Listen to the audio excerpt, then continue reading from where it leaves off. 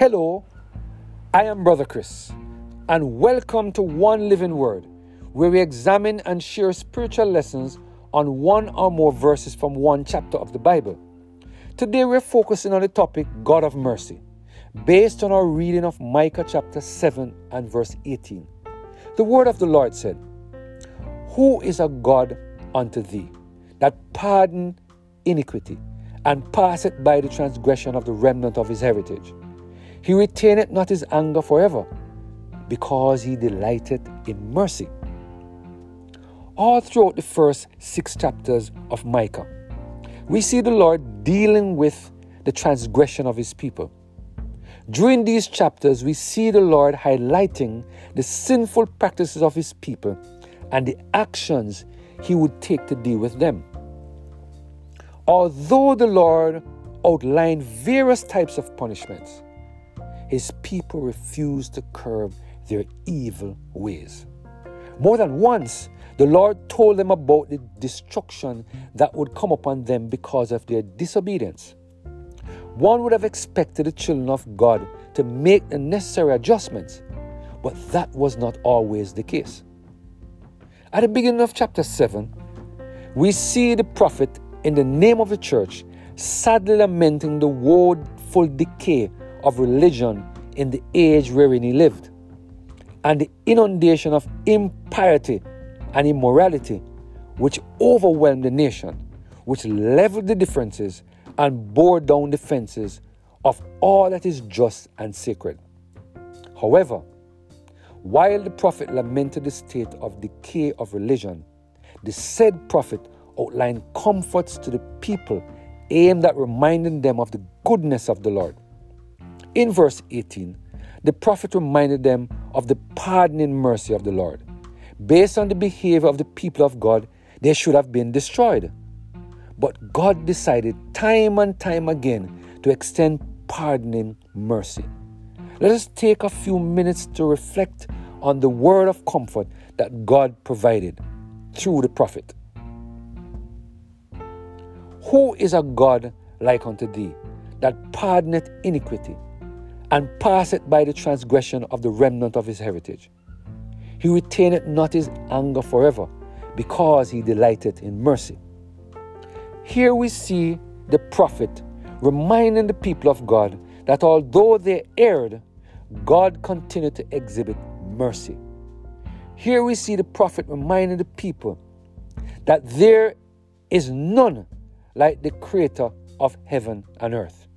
He is not willing that they should perish. He continues to offer forgiveness of their sins after confession and repentance.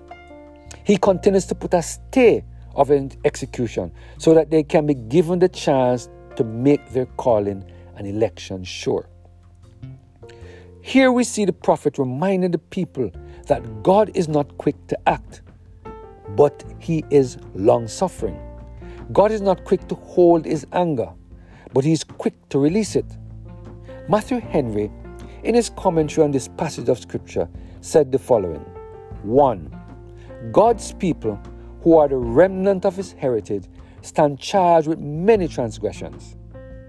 Being but a remnant, a very few, one would hope they should all be very good, but they are not so.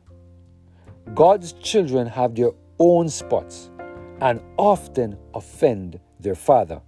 Number 2, the gracious God is ready to pass by and pardon the iniquity and transgression of his people upon their repentance and return to him. Number 3, though God may for a time lay his own people under the token of his displeasure, yet he will not retain his anger forever. But though he cause grief, he will also demonstrate compassion. 4, the reason why God pardons sin and keep not his anger forever are all taken from within him. It is because he delights in mercy, and the salvation of sinners is what he has pleasure in, not their death and damnation. Number 5, the glory of God in forgiving sin is as in other things, matchless and without compare. There is no God like unto him for this. No magistrate, no common person forgives as God does. In this, his thoughts and ways are infinitely above ours. In this, he is God and not man. Number 6, all those that have experienced pardon and mercy cannot but admire that mercy. It is what we have reason to stand amazed at, if we know what it is. Has God forgiven us our transgression? We may well say, who is a God like unto thee?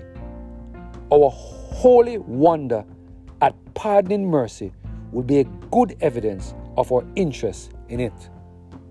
Today, God is reminding us that his pardoning mercy is way beyond our understanding.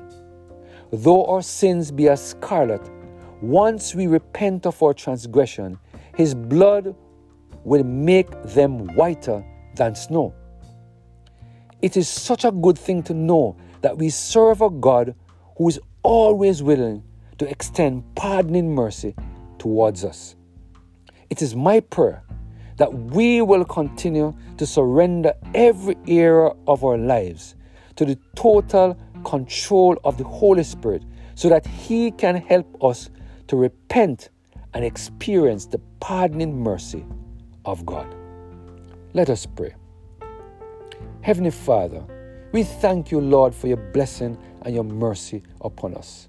We thank you, Father, for the reminder that you're willing to extend pardoning mercy to your erring children.